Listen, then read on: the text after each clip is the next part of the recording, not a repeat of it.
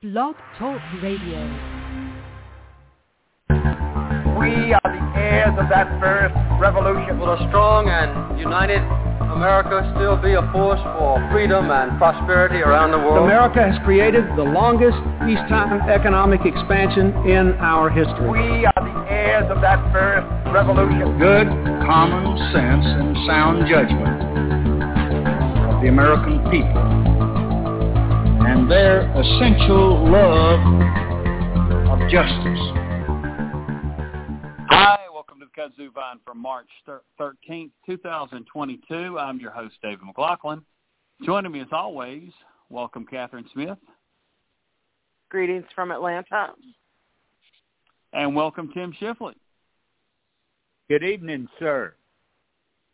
All right, good to have y'all both on. I'm excited tonight about our guest, Ron Hetrick, who is a labor economist with Burning Glass, MCI, Burning Glass. They kind of merged, and they did a report called the Demographic Drought.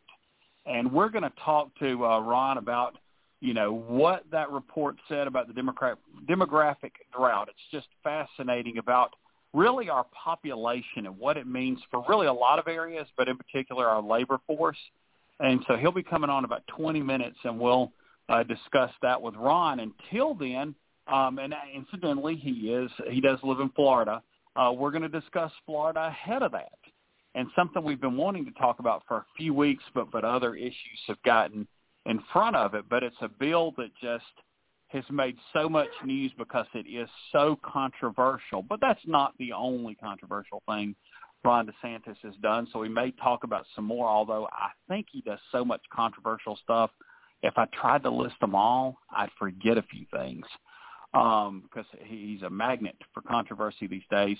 But the first thing we're going to talk about is what's been termed the Don't Say Gay bill, that even though it's gotten really national scorn, jeers, if you will, opposition, and then within the state as well, it continues to push through. It's really a wide-ranging bill. It's not just, don't say the word gay in school. That's kind of is a very quick way to say it, but not encompassing what all it does. It affects not only people and families that may be LGBTQ, but it also affects educators, I think, in a big way as well, and probably other areas too. But Catherine, when you heard about this legislation, what was your thoughts? Well, it's horrific. It's deeply troubling for so many reasons. I can't even begin. It just makes my blood boil. Not discussing things doesn't make them go away, number one. And these are, this is all part of our biology, and it's heartbreaking to just push it aside and not discuss it in school because often it isn't discussed at home either, and it just continues the stigma and shame around the LGBTQ population. So, and by the way, we have a bill in Georgia very similar to it now. So.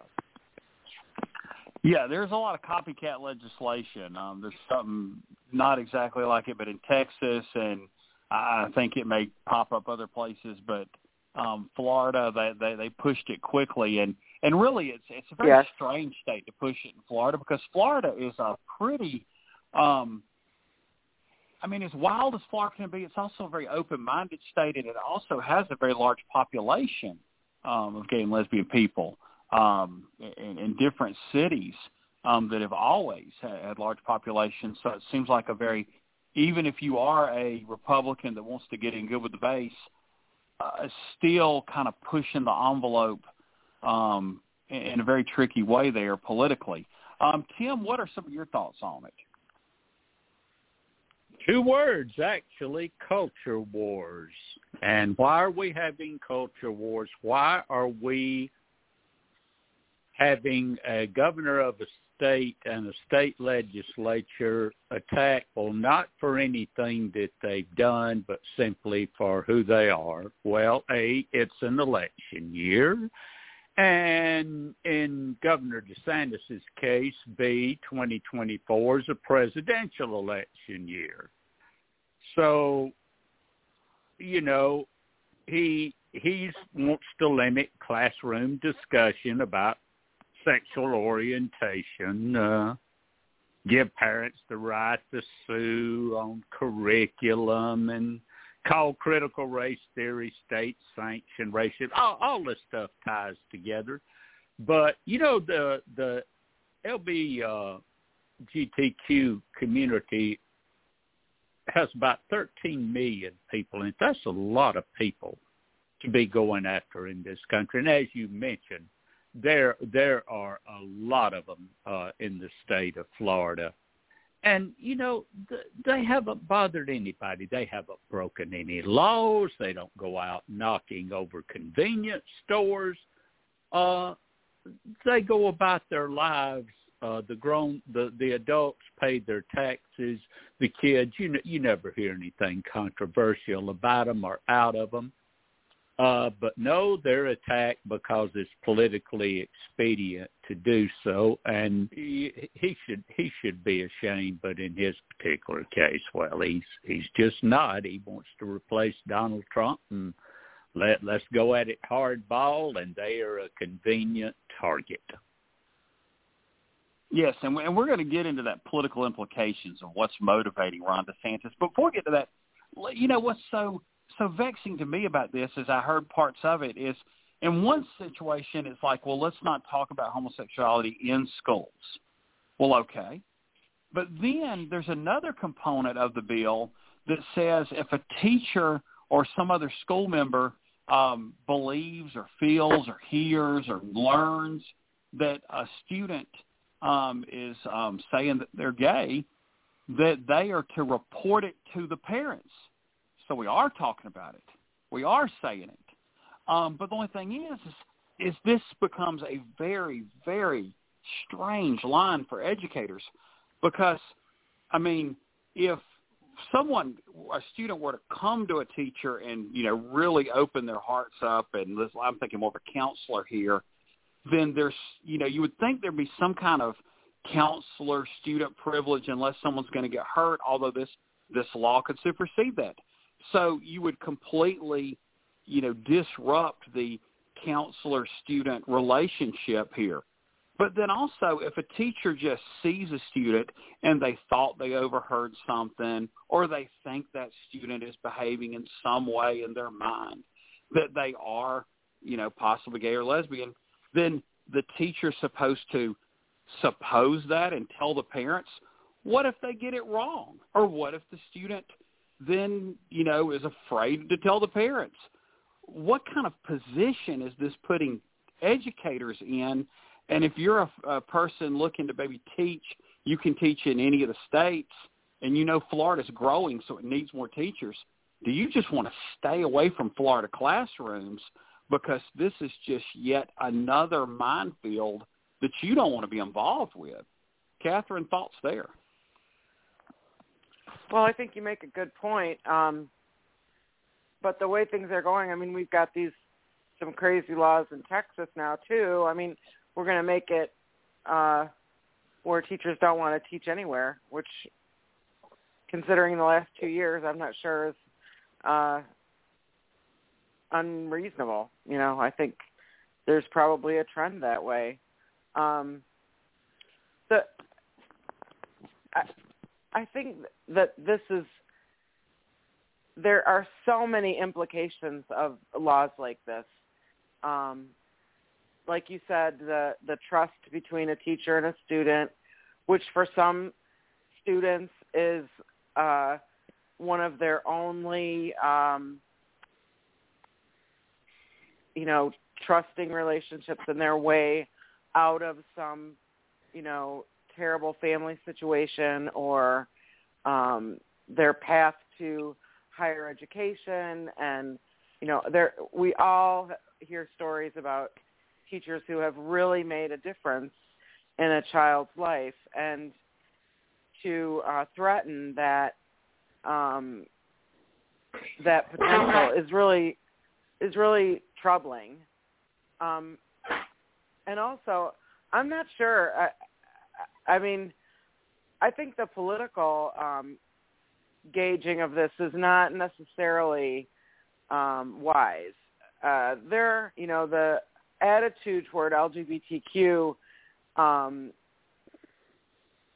population is changing because there are a lot of parents who are parents of children who are within the LGBTQ community, and those ideas are changing. And I'm not sure this political calculation is so good for Ron DeSantis and the Florida GOP. Yeah, okay, let's go ahead. I can feel y'all want to. Let's move the discussion there. So there is a calculation for Ron DeSantis, and he has to look at, I guess, three pieces to this thing. He has to look at winning the governor's race in Florida, and maybe he's looked at the polls and decides, maybe he can't shoot somebody in the Tampa Bay equivalent of Times Square, but he thinks he's got enough of a cushion. He can take some chances here. He's also got to win the general election for president if he were somehow become the nominee in 2024, possibly, I guess, 2028. I mean, who begins to know where the political landscape will be that far away? But he'd have to win the general, and both of this move does seem problematic for both of those. But to win the nomination of the Republican Party, that's a different calculation. So, Tim, I've set all this up for you. What do you think is Ron DeSantis' motivation and math going into political moves like he's doing, in particular with this controversial bill? Of course he's doing all of this on purpose, picking fights with what he describes as the woke agenda. He wants to replace Trump, and it's working according to the polling. His popularity with Republicans nationally is rising. He is the only possible Republican presidential candidate that has more than a 20% approval rating among likely Republican 2024 primary voters. Only Trump is the only other one. He has positioned himself already to replace Trump and to get Trump's voters. That's why he called critical race theory state-sanctioned racism. That's why he is promoting legislation to restrict abortion, like I said, limit classroom discussion about sexual orientation, allow parents to sue schools based on curriculum, and he even submitted his own redistricting map that was to the right of the legislative map. It actually openly eliminated a majority black voting district. Of course, he wouldn't even condemn a white nationalist rally down there recently. It was full of Nazis. He wouldn't even do that. And he appointed a surgeon general, guys. He fired the one he had because the man was willing to do the COVID restrictions. He appointed this nutcase, this Ladapo guy, that was pushing all of these alternative medicines, and the state surgeon general that he appointed is refusing to enforce COVID restrictions during the height of the pandemic. He's doing it, and it costs the lives of no telling how many people. Look how he treated those students the other day. The governor did that video you sent us when he turned around and hollered at them to take your mask off. It's ridiculous. They don't help. Blah blah blah. I mean, of course he's doing all of this. You know what else he's doing? guys, he's doing a lot of out-of-state appearances now at dinners and fundraisers. Now, why do you reckon he's doing all of that? He's running for president. That's what he's doing. It's that simple. There we go. It's to raise his national profile for the Republican nomination, should it come open in 2024 or possibly further. I mean, that once again, I think planning that far out in 2028 is just kind of beyond what most people could see. But now let's get back into Florida, because, you know, he probably does start off with the lead in Florida, no doubt. I mean, even the most generous polls to Democrats are still showing it with a small DeSantis lead. So at what point does all of these things begin to add up? And in particular, you know, our country has moved over the past 20 years to a more progressive place on, you know, gay rights issues. At what point do the voters of Florida just get turned off and maybe some soft DeSantis support just goes away, Catherine? Well, you know, that's the magic question. Don't we all wish we knew the answer to that? I honestly, I don't know. I always think it's, you know, this is going to be it, and then it's not. So I don't know. I think there's you know, there's a lot of families that have LGBTQ family members who may be conservative, but they still love their children and their family members and their cousins and their nephews and nieces and whatever. So maybe this will do it. I don't know. I don't know either. Well, we're going to put a pin in this conversation about small ideas that are not focused on the future, and we're going to switch gears on to somebody who's focused way into the future on the big issues that nobody's thinking about. And welcome into the show, Mr. Ron Hetrick of MCI Burning Glass. Welcome, Ron. Hello. Nice to be here. Good to have you. Well, Ron, I know about you. I've told Catherine and Tim about you, but let our listeners know about yourself and your background. Okay. Well, I'm a lifelong labor economist. I know that sounds really exciting to everybody. So I was about 8 years at the Bureau of Labor Statistics, and then about 20 years with a very, very large staffing company, and now I've been with MZ Burning Glass since around mid-2020. And my specialty has always been kind of just labor economics, and wrote an article last year, came out around April of last year, called The Demographic Drought, and we just published the follow-up about 2 weeks ago to the Demographic Drought, called Bridging the Labor Force Gap. Well, I would ask you why you wrote it, but that's pretty obvious with y'all being a labor economist. So tell our listeners just the synopsis, and I did give them homework. I told them they should find your about roughly 30-minute video on YouTube, but in case they didn't, give them just the real short version of what y'all found. Yeah, I'll give you the very short version, and that is we have a very large boomer population that apparently loved to work, worked really hard, made a lot of money. They're retiring, and then we just do not have the population behind them.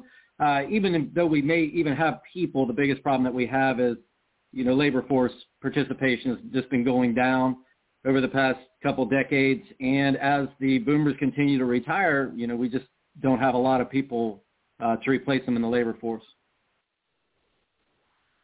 Yes, and I watched it before I booked you, and then I watched it again this weekend, so I'd be ready. And one thing that really stuck out at me in your findings was it's not an even need of workers.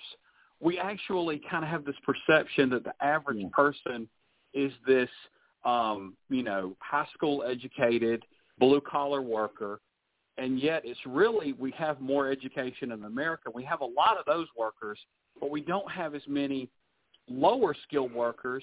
Yes. So I want you to talk about that, but then also how we might create, at least in the near term, more you know, find more lower-skilled workers. Yeah. Well, I'm glad you brought it up because it's actually what I think is the most important part of the entire presentation is that misperception. And something, if you see the video online, something I kind of give an example about it.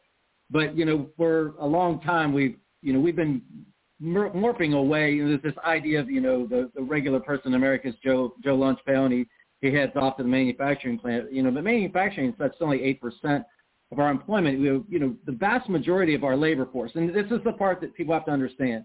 We're talking about the labor force. We're not talking about the population, because people always say, well, only 38% of the population has a college degree. We're not talking about that. We're talking about our labor force, and our labor force is predominantly educated, at least with an associate's degree.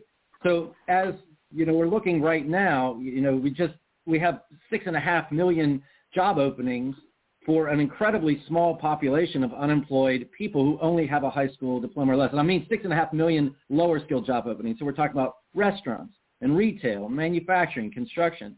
But we simply don't have that many of those people left anymore. And so talking about what can we do, because I've been speaking literally every week. I just spoke again on Friday. Now I actually want to give this example because it's pretty incredible. This woman who works for a hospital said that they posted an accounting position. They had 70 applicants.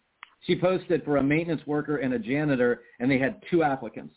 And she's like, we cannot find anybody anywhere. And I'm hearing that from construction firms and manufacturing. And I think that, the answers are some that a lot of people don't necessarily have a really good understanding of. Is first off, we've had an absolutely enormous plunge in immigration. So almost it's completely disappeared in the past, basically the past 2 years. A lot of that, obviously COVID related. But the bigger thing is the U.S. consulates have not been staffed.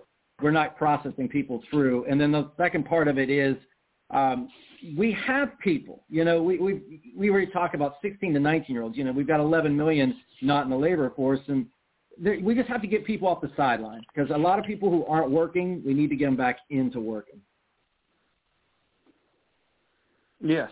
Well, there were some other points you made, particularly about young males, and I may want to get time to ask those kind of questions later, but I want to be fair to my co-hosts, Tim and Catherine, so I'm going to let them ask questions. And if there's a little time at the end before you got to get ready for your game tonight, I'm going to ask that. So, Tim, I'll pass it over to you. Good evening, sir. Thank you for being with us. Obviously, this was known about baby boomers retiring in large numbers for a long time. I'm a baby boomer myself and am now retired. Why was this not addressed before, do you think? Yeah, it's funny. I keep getting – that's a question I get, and I always tell people, if I were to come at you and say, I've got headache medicine and you're going to need it, and you're like, yeah, but I don't feel it yet, people just don't want something – they don't want to deal with something, I think, until – that it's happening to them. But there's been people for years saying, and this is something I got to say, because I think it's an important distinction. For years, we knew that we were going to have this population issue when these boomers kind of got older. But people weren't really thinking about, well, what does this mean for the labor force? I think it was really hard for people to imagine that we're going to have, at the same time that boomers were retiring, we were going to also see this significant drop in labor force participation, particularly amongst millennials. So I don't think people understood that was going to happen, and I also don't think you could have necessarily predicted it. However, there were things in the article that we wrote last year, some research that I've been doing since 2015 about, you could kind of see that this was coming. Labor force participation had been falling for a couple of decades, and, there's just a concern about, what could be a huge inheritance effect as boomers, pass and leave money behind. I think there's some things we should have been able to see. But I think we also have a situation where I think people thought, well, we've got more robots, or we won't need people as much. I don't think people understood the incredible demand for labor that we have in this country. I always say it like this, and I may have said that you see the video, we're a service economy, but there's no one here to serve us. So, we have created a world that just needs so many jobs, and we just don't have those people anymore. You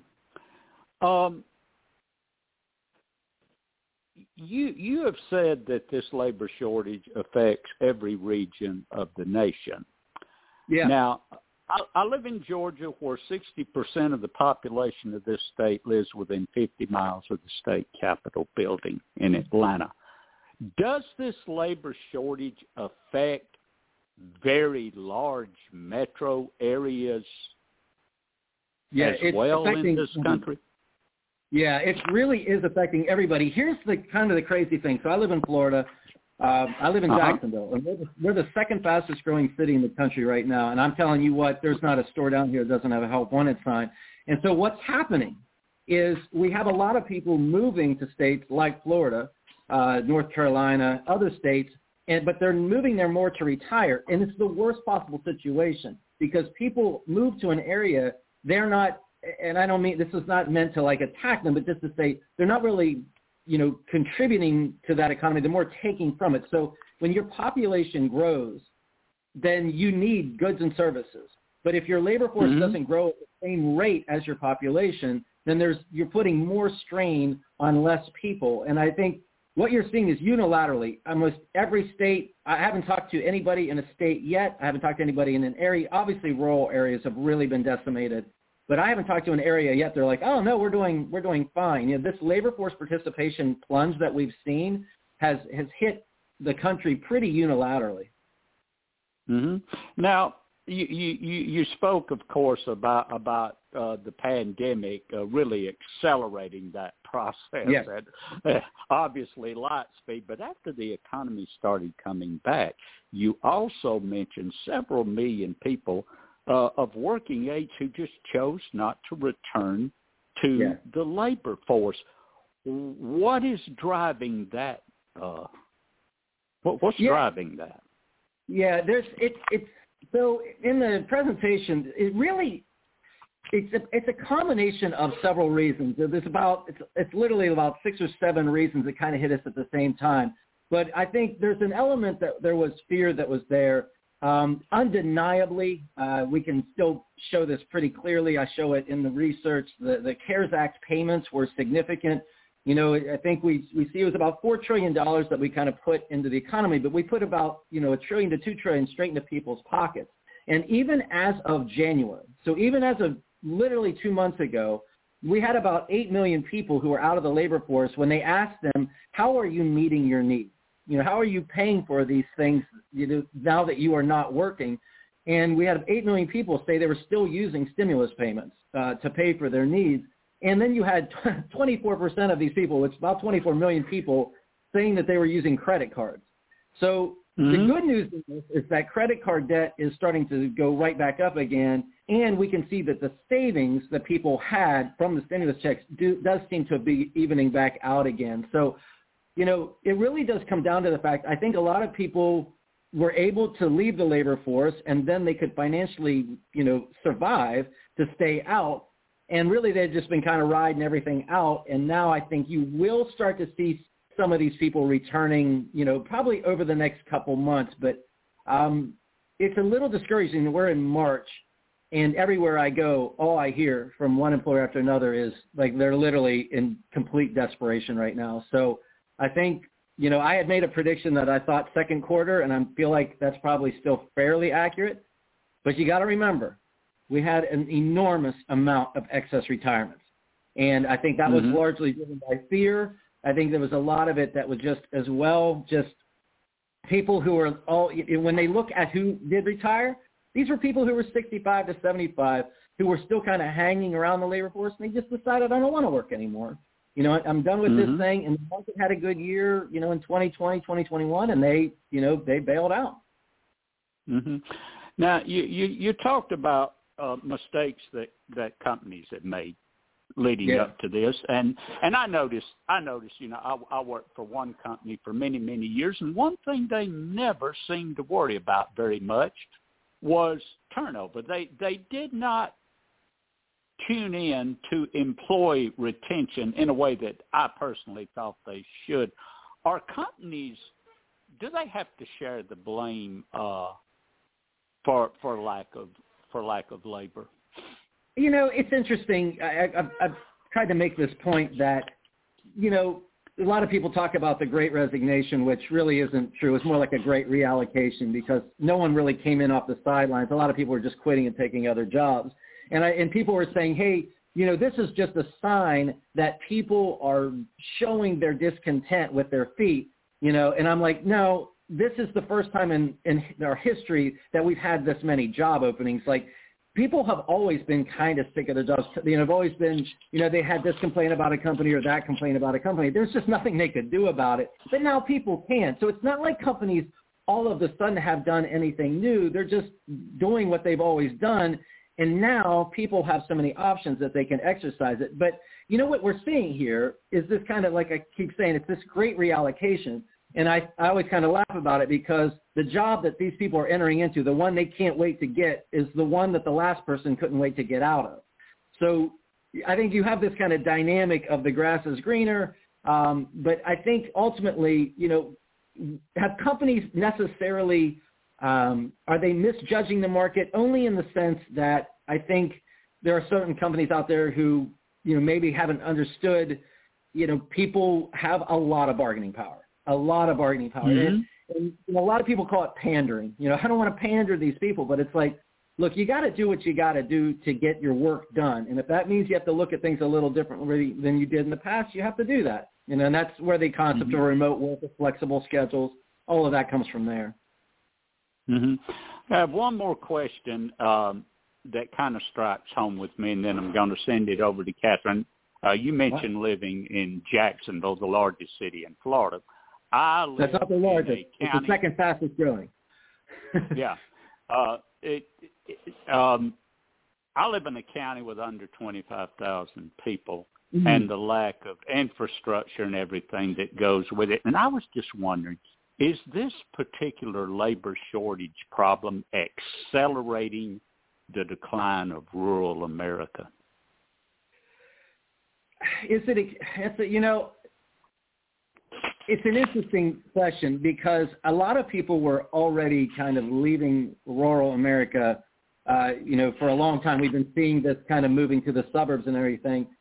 I don't know if it's really accelerated. When I look at the way situations are going right now, a lot of jobs are going remote.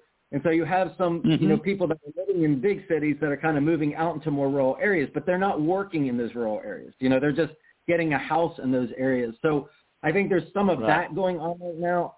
I think the other thing we have to understand is we have the worst housing shortage we've ever seen.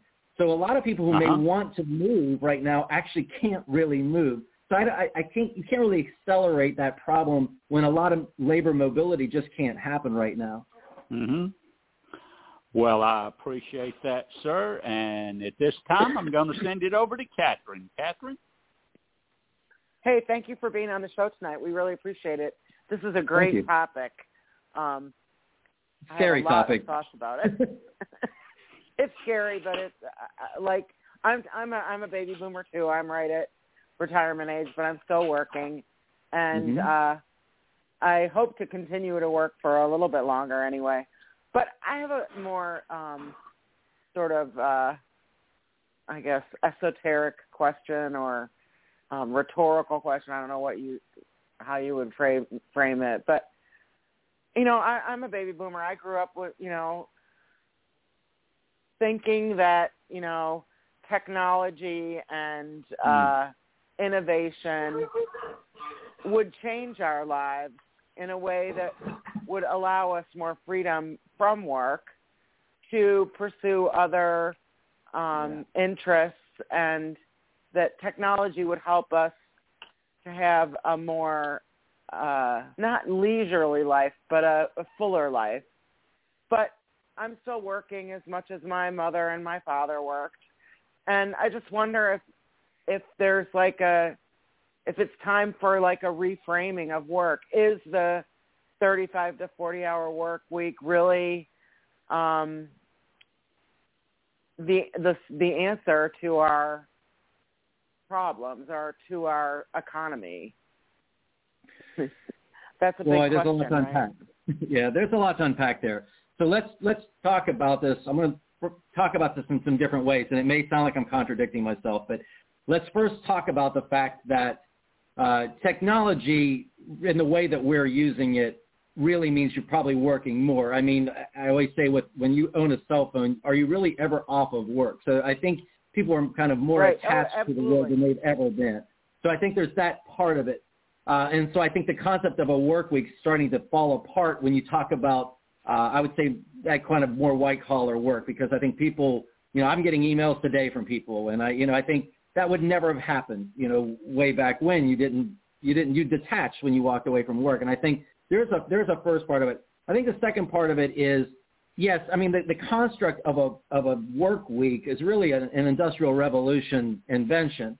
And there's so many things based on that. You look at it and you go, why are we still looking at things like this? And we've been telling companies who are having labor shortages, start to deconstruct your jobs. Start to tell people, look, if you can come in and give me a couple hours here, a couple hours there, and as long as it helps me meet the needs that I'm doing, you're going to have to start to look at work like that. And then there's this kind of third component, which is we have an extraordinary labor shortage right now. So if you can get people, the problem that companies are having is you're going to end up working them to death. I mean, in the past, that would have never been an issue. You could have always gotten more labor, even though we did push people to overtime. We actually had a lot of labor at a time that we were using a lot of overtime. We could have just hired more people. And I actually wrote an article about that way back in the 90s of, we're substituting overtime for people. Well, now we have the opposite problem. We have to do overtime because there aren't any people. So you can't really start to scale back a work week if you're a manufacturing plant or a warehouse, because you need these people more than you ever have in the past, because now you can't fill any of your openings. So, there's just a lot of things in there that are these dynamics that are shaping up right now, and they're going to really take shape, like the 2030 when the boomers are all retired, and then 2034 when we have more older people than children for the first time in our history. Yeah, I mean, I get all that, and it's hard to argue with numbers and metrics, but it seems to me that that it's time to just look at, like, I mean, I think your point about smaller jobs and shorter work weeks and more people is a good one. I think maybe. And this is, something we haven't even mentioned yet, but is part of all this equation, is if we could detach healthcare from employment, then it wouldn't be so hard maybe to get some people to work. Like, I would be willing to work, 15 hours a week, and if I didn't have to work full-time in order to get the benefits that I need. And I think there's other people that might be willing to do that too, those people that have, as you said, especially during this pandemic, who have pulled themselves out of the workforce. But if they could get a job that paid relatively well but didn't require them to work a full 40-hour or whatever week, I just feel like it's time for some innovative thought around these things, even though, like you said, I don't have a headache now, but I'm going to have one, I'm going to have one in a week. Because, I mean, obviously we're just going to keep facing this problem as all of us baby boomers get older and live longer because, of all the other innovation that we've had in healthcare and all the things. So it just feels like we're right. We have blinders on. We're not looking at what's going to happen. We're just like pushing along in the same way that we always have, and it feels like a mistake. Yeah, there's so many things there as well, kind of to your earlier point. So, when we look at this shortage of labor, which it's inevitable at this point, birth rates have been so low. So I think we kind of have to, when we look forward, a lot of people keep asking me, like, they kind of see the numbers and they keep going to me and like, well, what's going to happen? Like, where are we heading? And I'm like, well, where we're heading is we're a service-based economy, but obviously we're not going to be able to provide that level of service.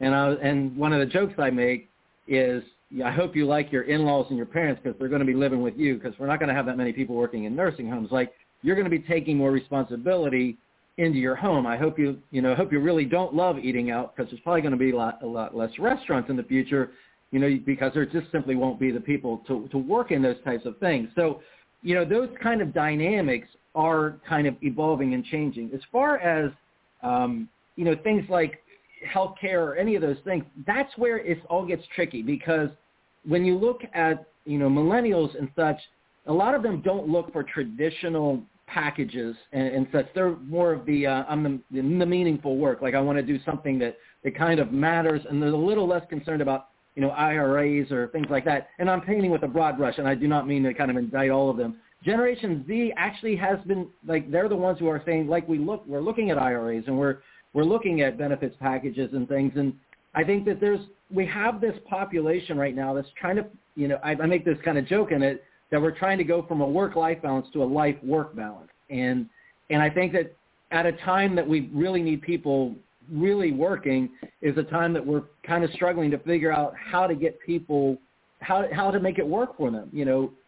I think that's the big issue that we're facing. There's people out of the labor force because they can't get child care. And so you start to look at it and you go, well, what can you do? And I've talked about, well, why are people paying for child care? Why don't the companies in a market band together and just fund the child care centers, and that way they can bear those costs across all of the employers? I put that up on LinkedIn. I got like 12,000 views on this thing, and I think a lot of people are like, hey, that's something new. And I'm like, look, I'm not saying it's the right thing. I'm just saying it's a thing. And why am I not hearing more creative, incredible things? Everywhere I go, people ask me, tell me the cool things that people are doing to combat this labor shortage. And I'm like, I would love to tell you that, but I'm still trying to convince people that the labor shortage isn't going to go away.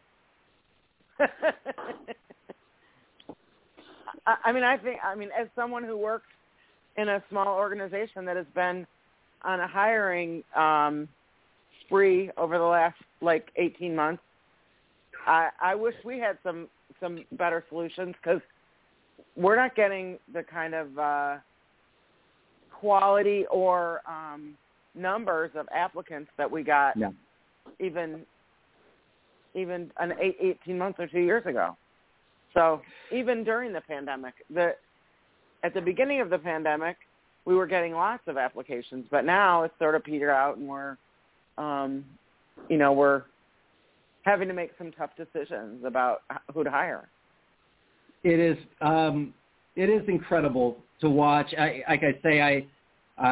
When I wrote the article, I actually have another job, and then I wrote the article, and at first I was asked to speak a couple of times. I'm like, oh, that's nice.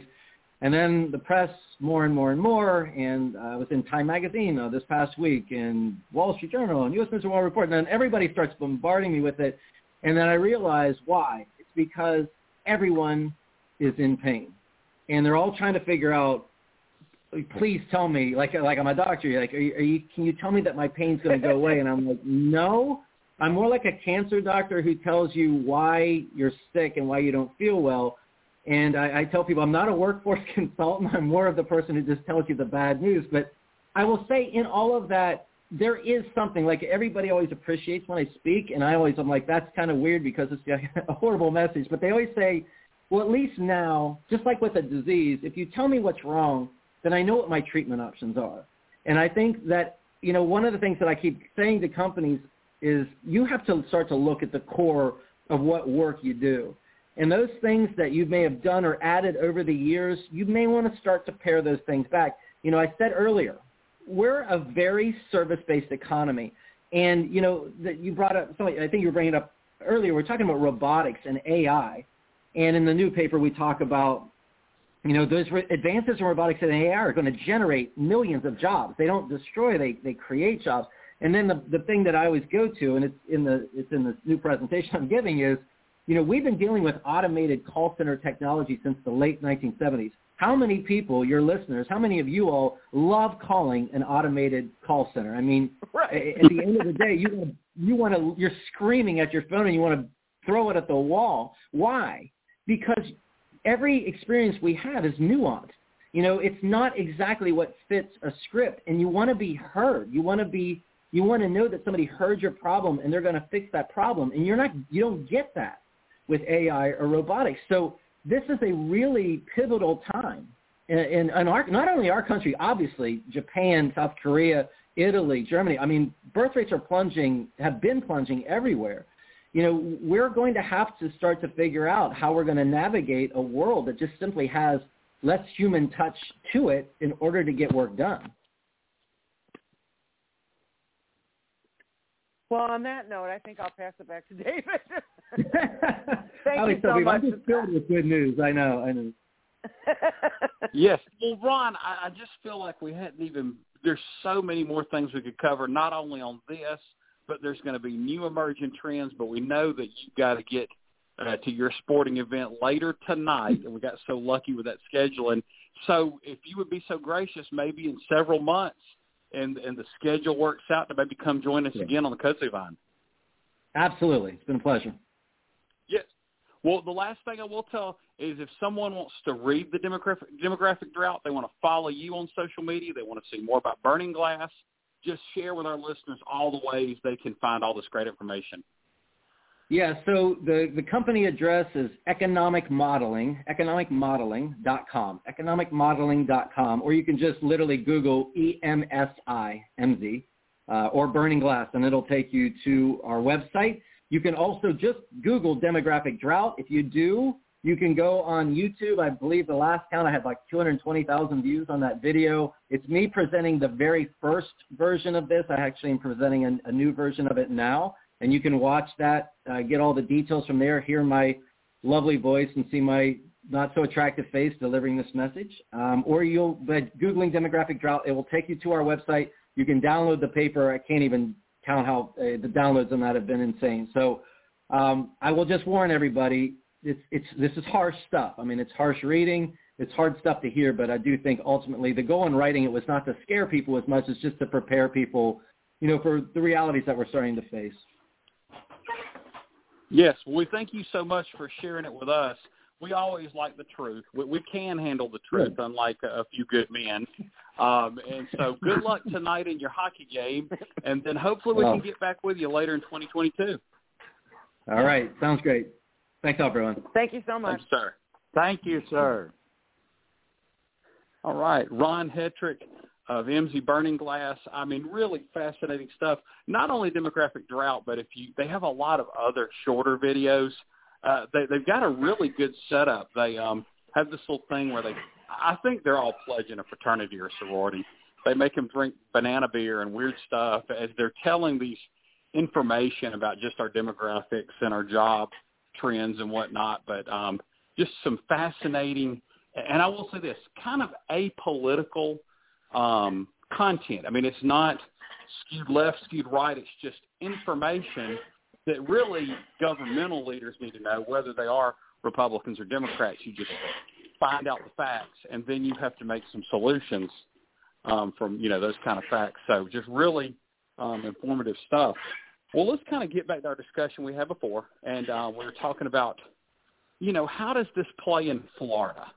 And, Catherine, I know you were kind of telling a little bit. Did you have anything to add before I pass it to Tim? No, thanks. Okay.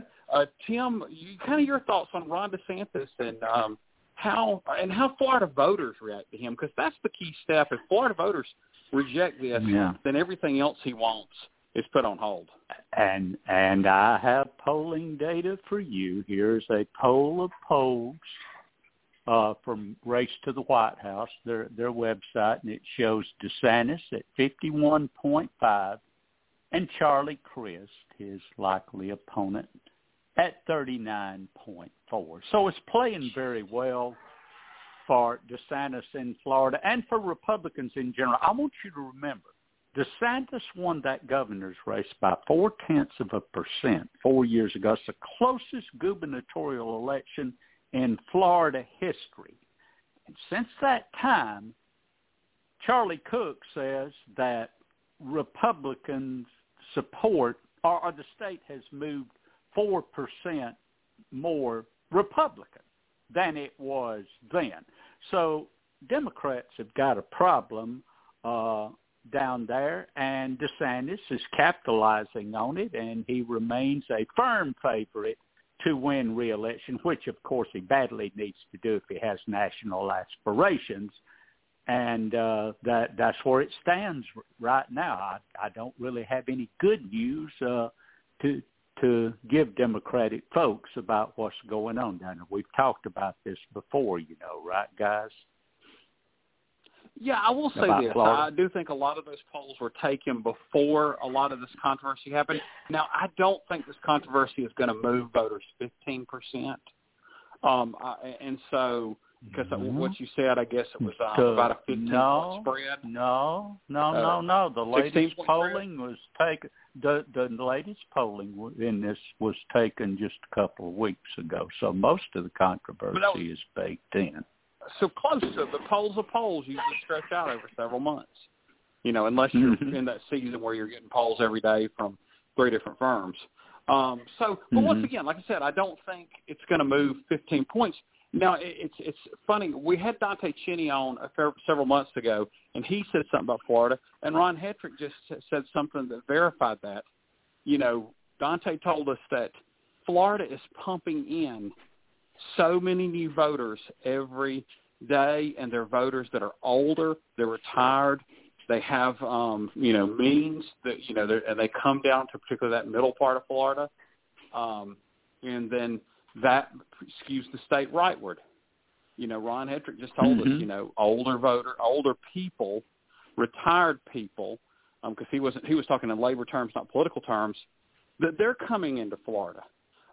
So my question, Catherine, is how much of this is Florida's new voters are making their state move rightward, and how much of this is people are in Florida that are already there moving rightward, or they were maybe scared of what a Ron DeSantis would do, and for some reason they don't find this scary?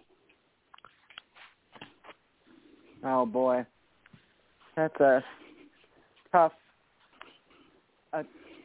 thing to evaluate. I don't follow Florida closely enough to really be able to make a judgment on that. It's probably a bit of all three. Yeah, Catherine, my take on it is people live in Florida lifelong, and they don't have a clue what it is. They're political operatives that have worked in Florida for decades that don't seem to understand how to get a hold of that thing, at least on the Democratic side. That's because it's really just it's moving away from us for some reason. It's not just those older voters. Firm answer, Tim. I can give a piece of an answer, I guess. It's not just older voters. 200,000 more voted for Donald Trump in 2020 than they did in 2016. Florida Hispanics are moving to the Republican Party, especially in South Florida, especially Hispanic men. And we were planning on those Hispanic voters coming to us in bigger numbers, and they're not. They're going the other way. The Hispanic voters in Florida and in Texas are moving away from us, and we are not going to win Florida if we lose those voters. We've got to have those voters. We don't expect to get the older voters, the retirees. That is real Republican down there right now, but we expect to get those Hispanics. If we don't get them, do you see a way we can win that state? I don't know, and obviously, Florida's a much more complicated state with their Latino voters because it is people from Cuba, people from Venezuela, people from Mexico, people from Puerto Rico, and they're all very different. And it's not like you can talk to one set of voters the same way as another set. It's really, you don't need just one person that has the magic answer. You need like a team of folks that can answer just those little things. But I will say this. Now, there may be those older retired voters that, you're not going to get them to switch over. But I do think a lot of times Democrats fall in this trap is they're like, okay, we can't win any white, that we can't hardly win any white voters. And therefore, we've got to get every non-white voter. But then if you start losing non-white voters, you're like, what do I do? Well, you say at some point, if a racial group is making up 60% of a state, a country, whatever, you can't just bleed off the whole group. You've got to make some inroads with the majority group. And so I think that is one thing. Maybe it's younger voters. Maybe it's millennials. we had John Delavote. Well, David, I'm not saying we jettisoned those voters. How are those answers? I wasn't saying we jettisoned those voters and get rid of them. I'm saying we're losing our base voters. We can't worry about picking up voters if we're losing our base. But I think as time goes on, you're going to have voters, Latino voters, that may see that they are more Republican than Democratic. And if that's the case, and we can't find the right magic answer of issues because they are just more conservative, then maybe there's other voters. And I think we saw that in some places in this last presidential election. Joe Biden made the greatest gains with white voters because Trump actually did better with most voters of color than he did in 2016. Joe Biden did better than Hillary Clinton with white voters. So I think you have to, figure out a mix of things. And Florida is the perfect place because it is such just a melting pot of everyone down there. And so it's, just have to look at all the different ways and maybe find one answer in Hillsborough County and another in Duval and another in Miami-Dade, and just kind of localize at times how to put it all together because it is a very unique and different state, really unlike any other in the country. Well, guys, we got about 5 minutes, and Georgia had their redistricting. I personally didn't find too many surprises. I think there were more big surprises at the state house and state senate level than even at the statewide level, but there were a few here and there. People decided not to run and whatnot. Catherine, what were some of your takeaways from Georgia Georgia candidate filing? Qualifying, right? That's what we're talking about, not redistricting. Yes. Yeah, I think I said redistricting. Okay. Yes. I meant qualifying. Candidate filing. You had me confused there. Well, I think we have a whole, boatload of people running for lieutenant governor, apparently, on the Democratic side. Last-minute surprises. David Dreyer deciding not to run again was kind of a surprise there at the last minute. People drew some primary opponents. Congresswoman Nikema Williams has a couple Democratic primary opponents, which is kind of crazy. And I think Hank Johnson has a primary opponent. So, a few surprises. Nan Orrock drew two primary opponents in the Democratic primary.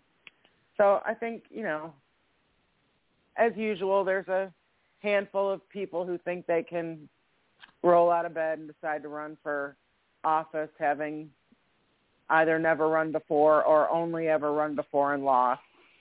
So, it should be interesting to watch how all these things develop. Yes. Tim, some of your takeaways. I want to quote you this stuff about the state Senate. Now, there's 56 state senators. In 11 races in which there's a GOP incumbent, there is no opposition, no opponent. Same is true of 6 Democratic state senators. No opposition, no opponent. In 6 other GOP-held seats, there is Republican-only opposition, no Democrats. And in 7 Democratic held seats, there is Democratic opponents and no Republican opposition. That means in 30 of the 56 state Senate races, there will be no general election opponent. Over half. That's a pretty incredible statistic to me. That one just jumped right out at me. Another thing that jumped right out at me in the statewide races. There's a Libertarian running for lieutenant governor. There is a Libertarian candidate in the Agriculture Commissioner's race, and there's no other Libertarians in the constitutional races anywhere, although there's some Republican-leaning Libertarian candidates that I guess they'll vote for. I would have thought that by now, after all this time, the Libertarian Party would field a full slate. They're going in the opposite direction, and I was wondering maybe y'all's take on what's happened to the Libertarian Party. Yeah, that could almost be a whole show in itself. The Libertarian Party, they are for smaller government, not only on revenue side, but also on personal freedoms, or the Republican Party is moving away from, there are more restrictions on personal freedoms than they ever were before. So you think the Libertarian Party would still be very, very robust. But to me, that's a telling sign that party's really just all about lower taxes and less government spending, and they just pay lip service in many cases to personal freedoms, and they're really not about that in any big way. Catherine, before I give my takeaways, did you have any thoughts on the Libertarian Party of Georgia? Yeah, I think David's right, and I also think that they are probably struggling a little bit to keep their people all together, just, for a variety of reasons. The pandemic and the rise of the Trump voter and just, a lot of other distractions that, and I imagine they probably are having trouble raising money just partly because of the pandemic. Yeah, and they really should be having a moment, because the Democratic Party is moving further left as far as, big government spending. The Republican Party is moving much farther right on big government, personal freedom intrusion, so they really have no place to go if they don't have a strong party of their own, and they're just, missing a moment, or maybe people just don't care about that movement anymore. Hard to say. Well, my takeaways, I did find it interesting that Mark Butler is not running for labor commissioner. That's creating an open seat. I don't think he would have had much problem winning the Republican primary, and then, then it becomes on the wave. Is it going to be further left or further right? But he would have had incumbency at his back, so I guess he's just tired of that job. Jeff Mullis, state senator up your way, Tim, he announced he's not running for re-election. That was a bit of a surprise. And I think a little bit before candidate qualifying, Everton Blair on the school board of Gwinnett County, he decided not to run for state school superintendent, and people thought a big-name candidate would jump in. Well, Alicia Morgan Thomas, and I think she does have another name now. I don't have it in front of me. And if one of y'all know it, tell me. But she's running. But I really don't know. Like 20 years ago, 15 years ago, I think she would have been a big name. Since she's been out of the state legislature a while, I'm not so sure she's that big name people were expecting. So that race doesn't really have that high-profile educator running as a Democrat it's had in the past. It's had a lot of policy people now that have served on school boards and school choice movements and things like that. And I kind of think that's a bit of a disappointment in addition to being a surprise. We can't go without mentioning our good friend Wendy Davis, who qualified to run for Congress up here. So we want everybody to be aware that she is now officially a candidate. Yay! Tim, I want to go ahead and say, we said surprises. We knew that a quality public servant, longtime Rome City Commissioner, running to go to Congress and serve the people of Northwest Georgia, that's not a surprise. Right. That's chalk. We expected that. But it's welcome news for friends of the kudzu vine, and if the kudzu vine ever has a good friend, it is Wendy Davis. Yes, it certainly is. Well, next week we're going to have a great show for you. We're going to talk Texas politics. They just had their primaries. I think they're going to have a few runoffs coming up. And Sonia Van Meter, she's already said, yes, I'll come on in. And I believe her husband, Jason Stafford, who was on a few weeks ago, or maybe months, talking about his book, Forget the Alamo, I think they're both going to come in as a wife-husband team about Republican politics next week. So until then, all right. I'm the Kudzu Vine. Good night, Good night, guys. y'all. Good night, everybody. We are the heirs of that first revolution. For a strong and united